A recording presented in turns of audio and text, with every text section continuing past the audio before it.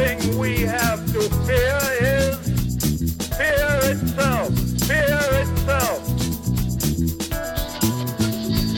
Fear itself. From the Center for History and New Media at George Mason University, this is Digital Campus, a bi-weekly discussion of how digital media and technology are affecting learning, teaching, and scholarship at colleges, universities, libraries, and museums.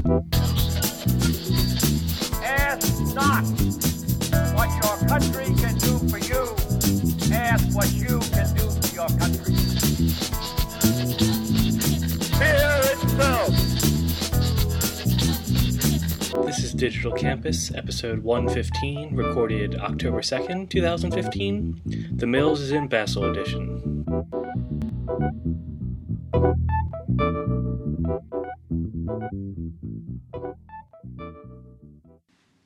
Well, welcome back to another Digital Campus after a long summer break and even into the fall. I'm Tom Scheinfeld at Found History, and I'm joined here today with most of the cast of regulars. We've got Amanda French. Amanda, hello. Hello, Tom. Dan Cohen. Hi, Dan. Hey, Tom. And Stephen Robertson. Hi, Stephen. Hi, Tom.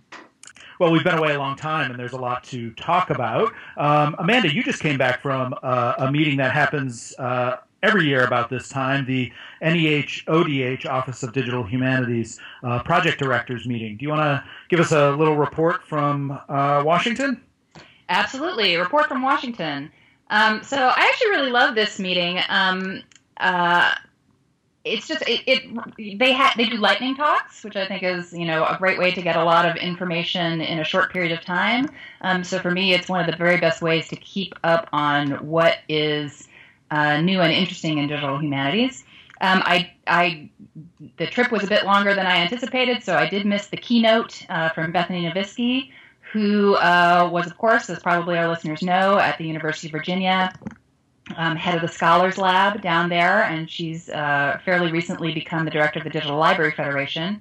And although I did miss it, I understood that she talked about the ethic of care in digital humanities. So there was, I think, some good reactions to it, and I'm looking forward to reading that when she posts it online.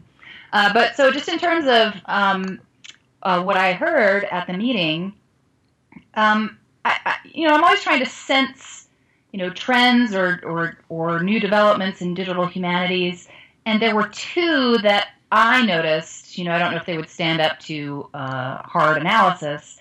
But I noticed two things. One was that there seemed to be a whole lot of crowdsourcing projects. Like almost everybody, that's not true, not almost everybody, but a significant number of people were building projects that had a crowdsourcing element to them. Now, crowdsourcing itself is, of course, not new. You could call it even the Wiki way, but I thought that there was sort of a preponderance of projects like that.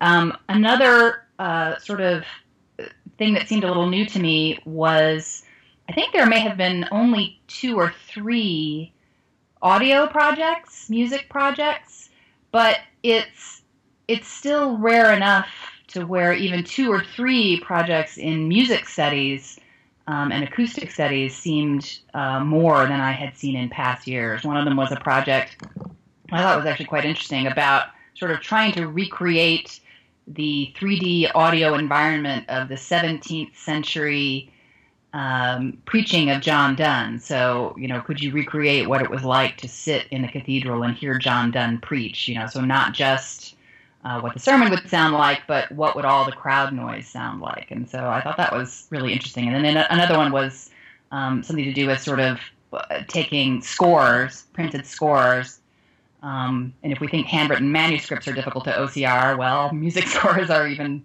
more difficult to OCR and sort of process with computers. So there was one to do with that. So I thought both of those things were interesting. And then at the end, there was a panel discussion about scaling up digital humanities projects, which I thought was kind of interesting. And Trevor Owens, former CHNMer, who's now a program officer at IMLS, the Institute for Museum and Library Services, was on that panel. And the IMLS has a new sort of program that is basically on that exact topic. It's called the National Digital Platform, and it is not actually a platform in the sense of a piece of software. It is just a sense that they want to fund projects that are infrastructural, not just projects that are kind of one-offs. So we talked about that a little bit. The audience was sort of discussing, well, how do you scale up a project? And it's a little different thing to develop an infrastructural project than it is just to make sure you have enough users for your site, right? So there's a good bit of discussion about that. I mean, one thing I noticed is that somebody, one of the project directors was doing a project to create a database of runaway slave advertisements, and that there are existing projects that have already done that.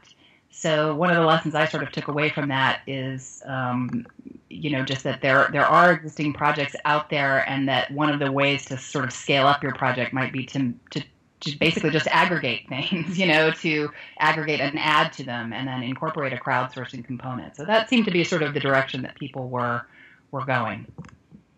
But really enjoyable meeting. Always enjoy going there and seeing what people are doing. It's very interesting. Yeah, it's funny you mentioned sound studies and projects that are moving into that realm. I've actually, and again, this is sort of anecdotal, but I've been bumping into more and more projects that are moving towards sound studies. I mean, I guess that's probably in keeping with larger trends in the humanities. But I just the other day I was speaking to a colleague in the UConn music department who is working with sort of taking advantage of the much greater availability of MRI technology and 3D printing technology to reconstruct historic musical instruments. We oftentimes replicas of historic musical instruments don't play as well, I guess, as the originals, and it's because it's hard to know exactly how the instruments, especially like woodwind instruments, are constructed on the inside. But with MRIs, you can create 3D models of these instruments, and you can then 3D print them, and you can get a pretty reasonable facsimile for damaged or rare historic instruments, or build pieces that are become damaged over time. So like recreating, we only have like a few reeds from Adolph Sax's original saxophone, and so being able to, you would never play them, of course, because you don't want to damage them. So to be able to recreate those and then actually play these historic instruments is quite a thing. So I've just one example. I've bumped into a couple others too, but that's it's an interesting observation and kind of resonates with my experience. Well, and again, I happened just this morning to be to visit a really neat space on the Virginia Tech campus, which I think literally is one of the only spaces of its kind in the world. So we have the Institute for Creativity, Arts, and Technology here at Virginia Tech, and we have a nice new big arts center, and one of the spaces in that center is called The Cube, and I think this is, at most 2 years old. And what it is basically a theater, and it is shaped like a cube, so it is, tall and wide and square, and it is entirely surrounded with speakers and video phones. So you can do what is, in essence, like 3D audio. So surround sound, but, surround sound on steroids. And I was kind of thinking, oh my gosh, I would really love to get that cathedral project in here, and try to sort of recreate again what it's like to sit in St. Paul's Cathedral and listen to Donne preach. It had all, and there was a mechanical engineer who was talking about, in fact, he was talking about 3D printing particular kinds of, like microphone parts. At that point, it got really out of my depth. But like 3D printing, sound equipment stuff that could manage this. It was all really interesting, and it was a great performance space. And it was clearly all, it was like, what can we do to? We talk about visualizing data all the time, and he brought up the term, what can we do to oralize audio data, right? How do you represent audio data in such a way that it's kind of three-dimensional. So I thought that was all very interesting. I mean, it reminds me of Tim Hitchcock's project, new project coming out of the Old Bailey papers, which is, again, another sort of 3D reconstruction, in this case the Old Bailey courtroom, to try and get a sense of the other dimensions of the trials beyond what's down on paper. And I think that that's, in some ways, what's interesting to me about the St. Paul's project as well, is that these are almost extensions of what's already been done with this material out into the new technologies. And so, 3D buildings in and of themselves have been with us for a long time, and I think in some ways never really caught people's imagination. But I think that we seem to be at a moment where combining that 3D with sound to add to our sense of what is being captured on textual sources is opening up another kind of whole interesting range of projects and sort of reconstructing courtroom environments alongside courtroom documents. And this is, way in my legal history wheelhouse. I think is a one of those things a lot like the St. Paul's Cross project, which has the potential to quite transform our sense of what's going on if you put those documents both sort of in space and in sound. And so I think this is a really interesting trend, and I think that we'll kind of see more of it. I think this seems to be what is catching people's imagination at the moment, and they can do relatively, in what is now a relatively straightforward way, things that weren't possible when these things first appeared. What's kind of interesting, too, I think, about these reconstruction projects is that they are pointing at a methodology that in some ways had been discredited or ignored or looked down upon by the scholarly profession among historians. We tend, as I think, ivory tower types, to look at things like living history museums, Plymouth Plantation and Old Sturbridge Village and Colonial Williamsburg. We look at them with a little askance in terms of their methodology, and now it seems, with the opportunities these new technologies are opening up, we're trying to do some of the same things they've been trying to do for an awful long time, but maybe with a different emphasis. But I do think that it might open up possibilities for more collaboration with some of those institutions, which do have come from a slightly different tradition, but those public humanities institutions that have a long tradition of doing this kind of reconstruction work and trying to get at historical truth through tacit knowledge as opposed to sort of textual knowledge. So it's interesting stuff. We also, I think, this week, keeping with the NEH, saw the 50th anniversary of the NEH, and some speeches and celebrations in connection with that. Do people have reflections on 50 years? I don't think many of us were around at the time, but 50 years of the NEH and what it has managed to do in those 50 years?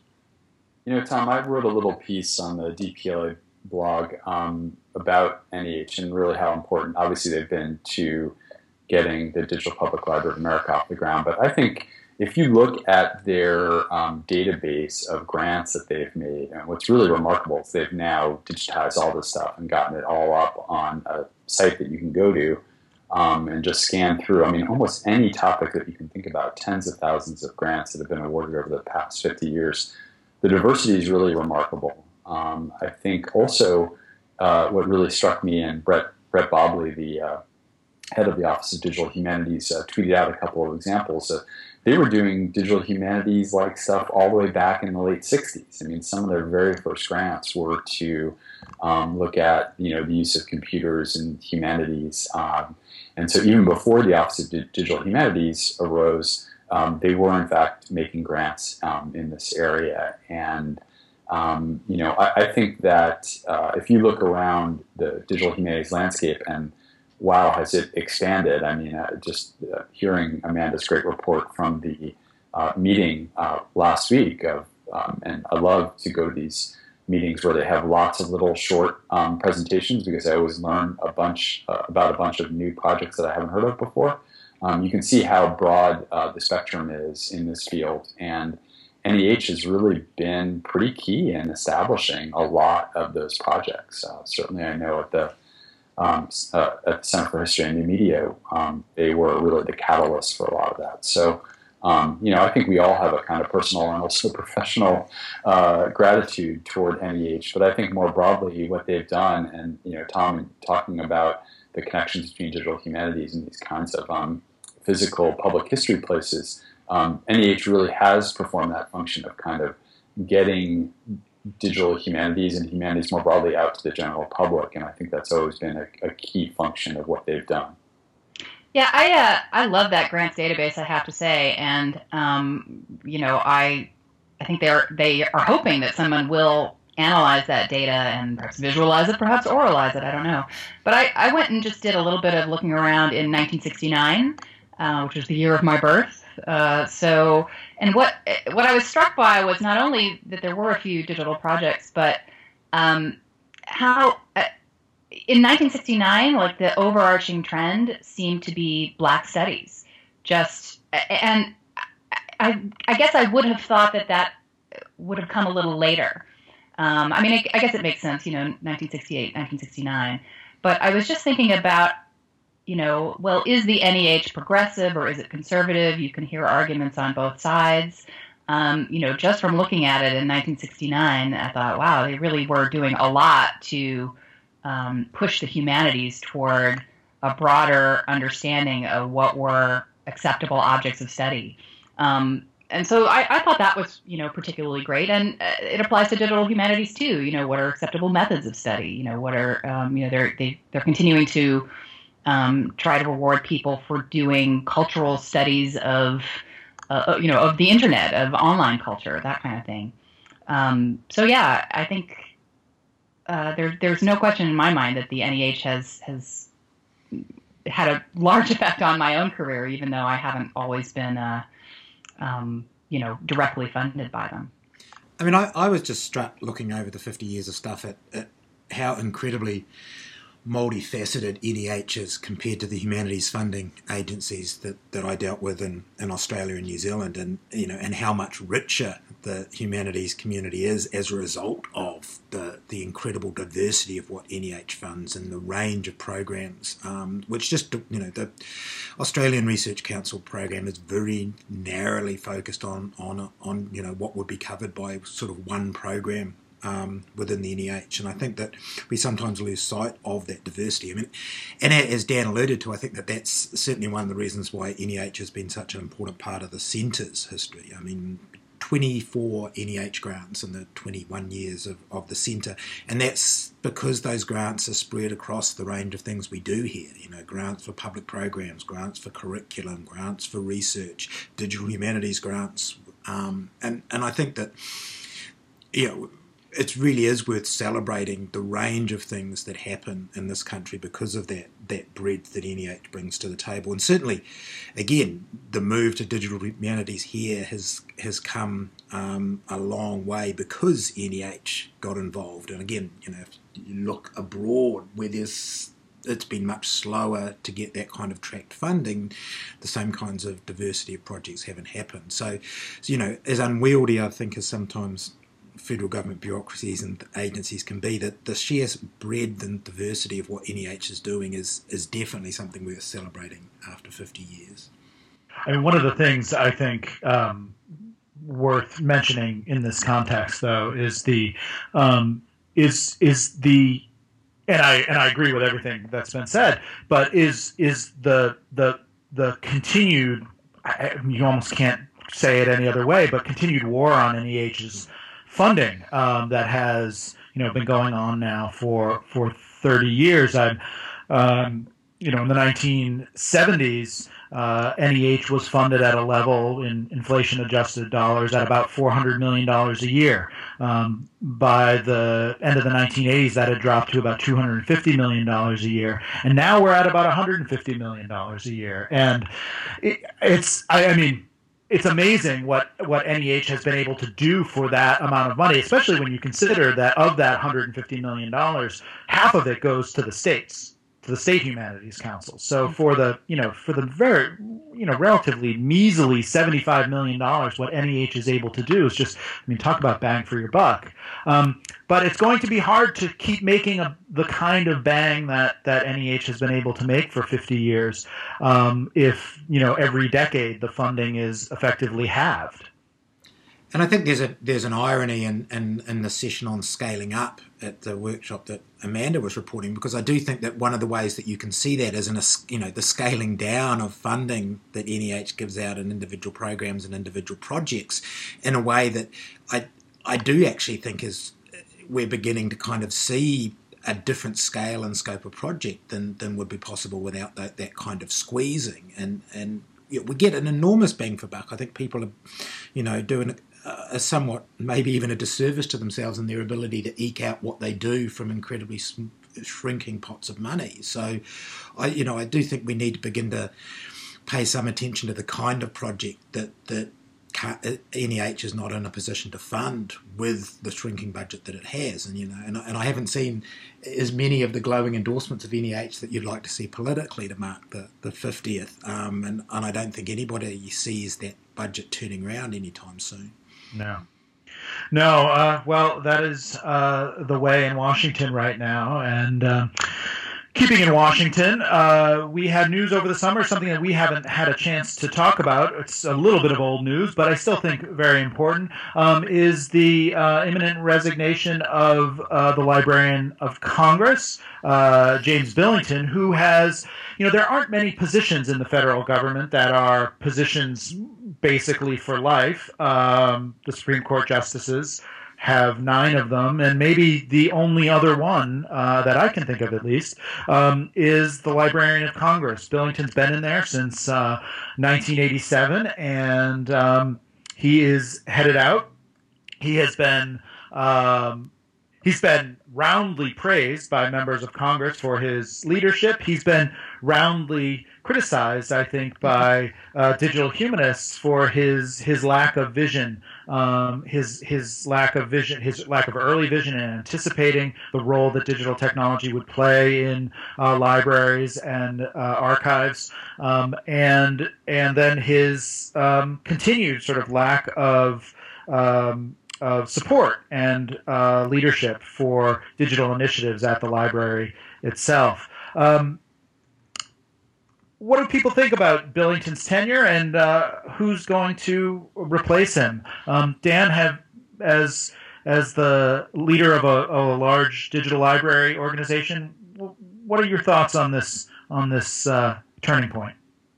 Yeah, well, I've been asked the question a lot, and obviously, since I'm running an organization that has digital in the title, in the name of it, it's, I think, a lot of, for instance, newspaper reporters who have asked me about this have assumed I would go straight to this digital critique, which in some ways I will. I think everyone agrees, and I don't think it's controversial to say that while Billington did do some things around digitization and open access in the 90s, American Memory, in fact, in Roy Rosenzweig's and my book called Digital History, we highlighted, in fact, the work he did starting in the mid-90s to put some millions of items from the Library of Congress online. I think it's pretty clear, and again, it's not controversial to say that after that, things kind of stagnated, and there hasn't been a lot of as much digital output from the Library of Congress as one would expect for what is now, 15 years into the next millennium here and 25 years into the web. So, but even though I think it's easy to go straight to this technology, what I've sort of emphasized in talking about this is you really need to look at the end goals of what the Library of Congress should be doing and what the next Librarian of Congress could do in the position. And there, I think the technology is really just the means to an end. I think when we really think about what the LC can do, it is a position from which you could be, for instance, a very strong advocate for the democratization of access to information. Obviously, digital media and technology is a great route to do that, but I think it's broader than that. The Copyright Office, for instance, is in the Library of Congress and makes a lot of the regulations that govern what we can and cannot do with digitized content. And so the Librarian of Congress overseeing that really can have tremendous sway in the way that we're able to sort of implement these digital things. So I think there has to be a kind of broader vision of what you want to do there, which technology is a big part. I hope that the next Librarian of Congress will tackle all of those issues. I also think now that it's not that I'm sick of talking about it, but I think there's been kind of some obsessive writing about it in the DH community and the library community. I sort of span multiple communities at this point. I've seen a lot of blog posts have been written, but I think it's important to also say that this one person isn't going to be able to change everything by her or himself. I think that first of all, the Library of Congress itself, it's a big organization, it's a big bureaucracy, it's hard to sort of turn those things on a dime.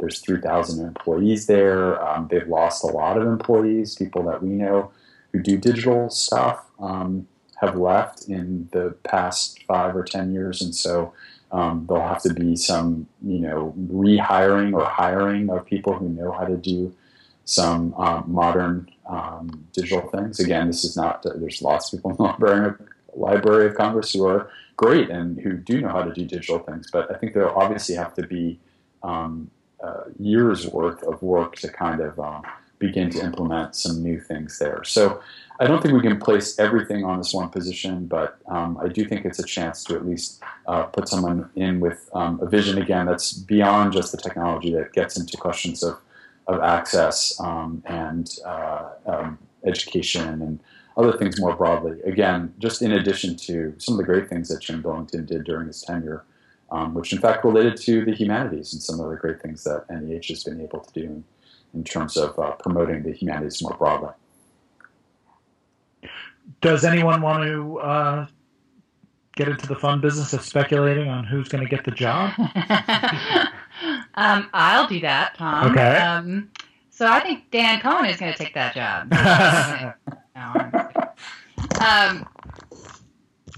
I've seen some speculation. I think it's in the news that they, I don't know if they offered it to Walter Isaacson, but they were apparently courting Walter Isaacson, author of the Steve Jobs biography and former head of a number of large organizations, and he said no.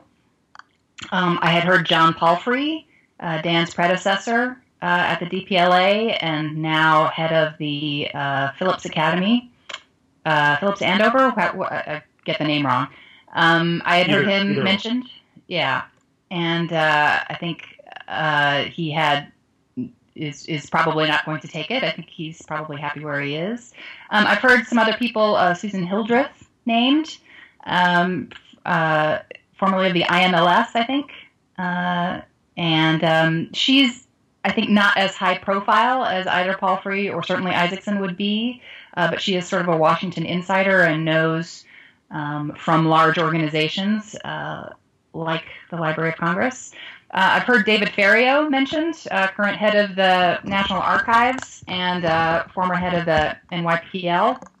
I think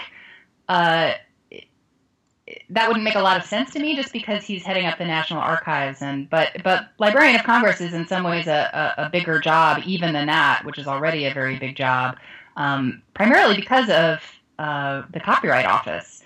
And I understand that there are bills in Congress. I don't know how far they have gotten or will get, but there are bills in Congress to remove the Copyright Office from the Library of Congress. There are bills to limit the term of the Librarian of Congress. I think it can be a really, that part of this particular position makes it a very different one, because as we all know, copyright in the digital age is a sort of major thing. I've heard, finally, there are a few other names that have been bandied about. Brewster Kahle, head of the Internet Archive, was one that I heard of too. I think he's not likely because he is probably a little bit too much of a radical on specifically, free access to information. I think that there are a lot of entrenched interests who, RIAA and so on like that, who want to make sure that whoever is in charge of the Copyright Office is not a sort of a wild-eyed, crazy Silicon Valley type. And so I think Brewster Kahle is probably unlikely. And that goes for a number of other sort of Silicon Valley types of people. I think someone whose name I've forgotten from the Gates Foundation was mentioned, and I think that might actually be fairly likely. I know the library community is very keen to get a librarian in there with actual librarian training, but I think that that's not something that the White House thinks is particularly important. So I think that the White House probably does want someone with a fairly high profile, someone who has run a very large organization, someone who has some technology skills, but is probably sort of a moderate on things like intellectual property. So I thought, probably someone from the Gates Foundation would be about right. Because, of course, they have done a lot to support public libraries, and they have a sort of a technological patina. So that seems like it might be likely. I think, I will say I've heard a bunch of names as well through the grapevine. I will say I think it's very likely that this person will be maybe not first and foremost, but in large part a administrator of a large organization like a university. I think it's a very high probability of someone like a college president or provost or someone who has dealt with a 3,000 person organization, because I do think that there will have to be some sort of structural advancement, including on IT. But I think what Amanda was saying there at the end is probably pretty on target. I also think it is interesting that I believe this week a bill did in fact go out, as Amanda noted. Who knows if it won't be voted on given the Congress, but to change the term of the Librarian of Congress to 10 years. That's probably not a bad idea. I mean, I think anyone, myself included, over time you get a little crusty and you kind of might lose some sight of some new things that your organization needs. And so, having someone in for close to 30 years in an organization like that probably isn't a great idea. But again, I'm not sure that will go through. And I do think we should underline that it is the Library of Congress, and Billington did have a great relationship with Congress, the Congress, and after all, a big chunk of those 3,000 employees at the Library of Congress work in the Congressional Research Service and are there to serve the Congress. And so I think that's kind of a missing piece as we look at some of these things like technology. There are other vectors here that need to be assessed for who might be put into a position. But, I'm hopeful that we'll have someone there who can, make some advances that will be really helpful for digital humanities, digital libraries, and museums, open up some more data streams, get the digitization going a little bit faster there. I think there'll be some things that will be very helpful to all of us, I think regardless of who comes in. So I am looking forward to that. Does anyone want to discuss whether the Copyright Office should be moved away from the Library of Congress? I think it'd be a really bad idea because people are talking about moving it to something like Commerce, and as it is right now, at least in it sitting in a library means that, for instance, librarians have more say than they would if it was. Already it is large commercial entities that have tremendous sway, in fact, over copyright and openness. And so I think it's a very powerful statement to, in fact, have it in the Library of Congress. And I think it would be a huge, huge problem if it was moved out of there in terms of the effects of lobbying and things like that. And I do think in some respects, having it in the legislative branch rather than the executive branch, there's a lot of reasons why the dysfunction in the legislative branch is bad. But one of one of the reasons for it is because things are supposed to move slowly. At least that's the way that the Constitution is organized. And I do think that having it in the executive branch would make it probably more subject to political tinkering and interference than having it in the legislative branch, where things are crazy, but they're not. You wouldn't have a situation where a new president could come in and set an entirely new sort of policy agenda for the office in the way that Obama has been criticized for doing with the EPA or something. I don't necessarily agree with those critiques, but there is a certain amount of executive authority in the executive branch and in the president that kind of is at least dispersed in the legislative branch. So I think, to that extent, it's probably a good thing as well. Well, I'm sure we're going to revisit this topic when a new librarian is nominated, and we'll be talking about that at a future date. Moving out of Washington, 15 miles to the west, we saw coming out of the George Mason University History Department this week the approval of a set of digital dissertation guidelines. We've talked about various guidelines for tenure and promotion that have been put forth recently by the AHA and other organizations.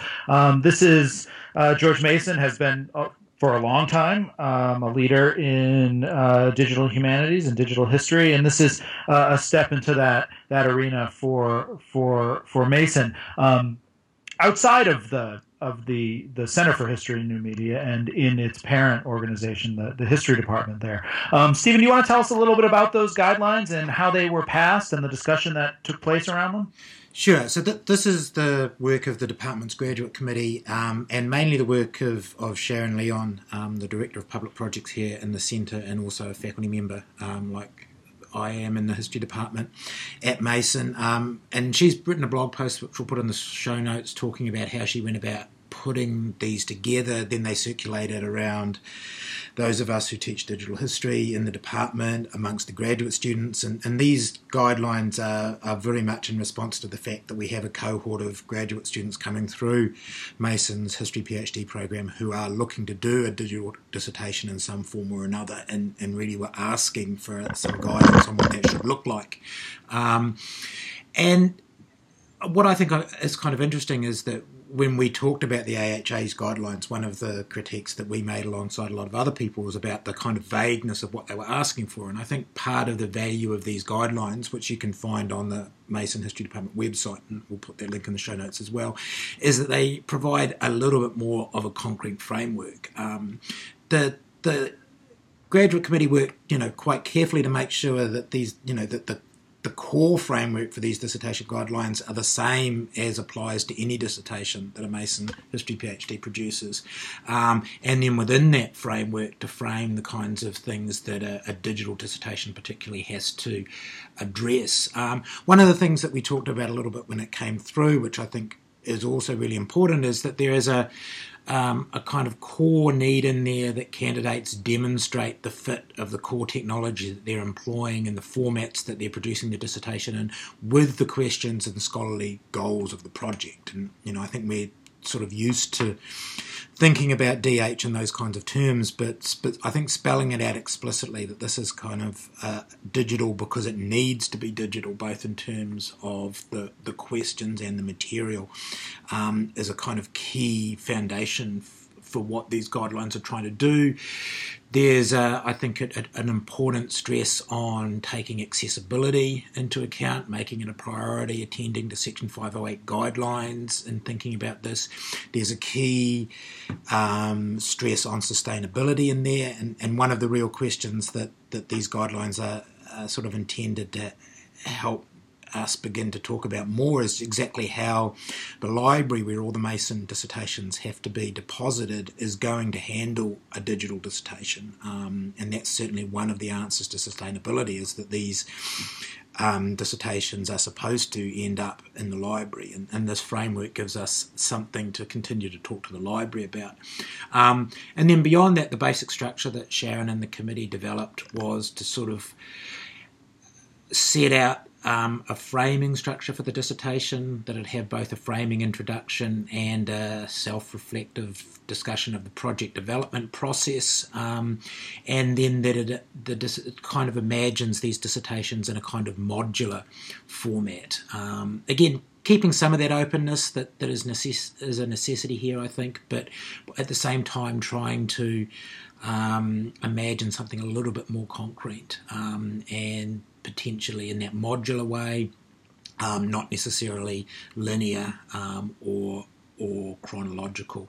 It also kind of marks out a possible hybrid dissertation that uses digital methods but still produces something that we would recognise as a traditional dissertation manuscript alongside it. And I think that as we've got more students beginning to use computational tools of various sorts, that's a dissertation that we're going to see, and we have a couple. In fact, the first likely digital dissertation is probably going to be a hybrid dissertation, a project that involves a large amount of digital mapping, but still written up in a more traditional dissertation format. So there's kind of a recognition of that kind of mix going on there alongside it. So I think these were worth showcasing, because I think we're often asked whether we have digital dissertation guidelines, and it's going to be very nice to be able to say yes, we do, and that we do, because in fact we also have some students who are going to be producing dissertations within this framework within the next couple of years, and that's certainly going to be something to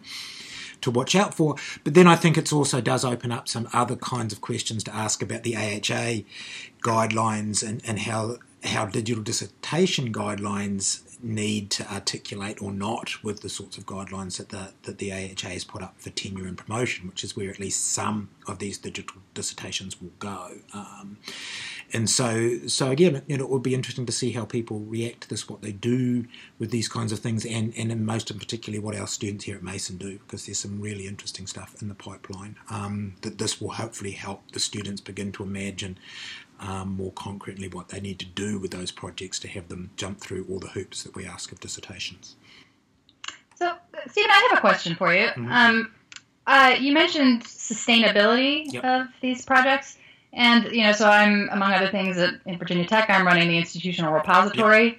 And we've got like 45,000 things in there, almost half of which are theses and dissertations, some of which go back, a long, long, long way. Yep. And I guess I've been thinking a lot about sort of website preservation and archiving. There was actually sort of a discussion about that at the Maryland Institute for Technology and Humanities a while ago. Like some of these projects from even 10 years ago, and some of the 90s projects are basically like no longer live websites. And you can package them up and put them in an institutional repository like the one I'm running, but it's not the same at all, and it's a whole degree of difference compared to some typed dissertation that has then been scanned and put into PDF. That is fundamentally feels like the same thing. So I guess I'm just a little curious to hear more about how you guys are planning for 50 years from now, and will future scholars be able to read these dissertations, and if they are online? Yeah, well, I mean, what we're planning is to work with the library and the institutional repository to see how we can do that. So what the guidelines include them at the moment is just a kind of, if you like, guidance to the students that they need to be talking about to the library about a migration path for their projects into the institutional repository. And we've had preliminary discussions with the libraries about this, but this is exactly the challenge we face. I'm not entirely certain how many of these projects are going to be websites per se. I think what's interesting is that a lot of these digital projects are a little different from what we were, imagining a while before. That there's going to be a lot of data elements. There's certainly going to be some kind of interface elements built into them, but really we're waiting, by necessity for some of these projects to emerge to begin to work out what's going to be involved in getting them into the institutional repository, because it's the same here at Mason. All the PhDs are in the institutional repository. In fact, these days, at the moment, they're almost all that's in the Mason institutional repository, and that's definitely where the digital dissertations are headed as well. But I think that it's really is going to be, a matter of seeing what what the students produce, and then working on how that gets into an institutional repository. And I think that's always going to be somewhat of a moving target. I think we're in a better situation for knowing where to think about going with those kinds of questions than we were a few years ago. But we haven't set anything up. We haven't got anything to migrate yet. And so it's a matter of simply making that part of the process in these guidelines, talking to the library about what a project involves and how it might be migrated to the institutional repository, and the data repositories that are part of that as well, as I'm sure they are where you are, and how to think about the different components. So we haven't got some master plan in place. What we've got in place is a process to open up those conversations and an awareness of some of the challenges. And now we wait to see what it is that the students submit, and everybody, I think, then begins to grapple with what we do with it. I just think it's really great to see this go forward, and I think there'll be a lot of programs across the country and indeed around the world looking at how this evolves. I think the preservation question is a great one that Amanda points out, and I think partnering with the library seems like a good way forward on that. And there are archival formats for this kind of thing, and the Internet Archive is really good about making its formats and web crawlers and things available. So you can create sort of a web archive of a website, to the extent that there are some. But it's not well explored territory yet, I think, for a lot of institutional repositories in particular. Well, we'll look forward to seeing the dissertations, especially that come from those guidelines in the coming years. That's probably it for us for today. We're glad to be back. We'll welcome Mills back from Europe next time on Digital Campus.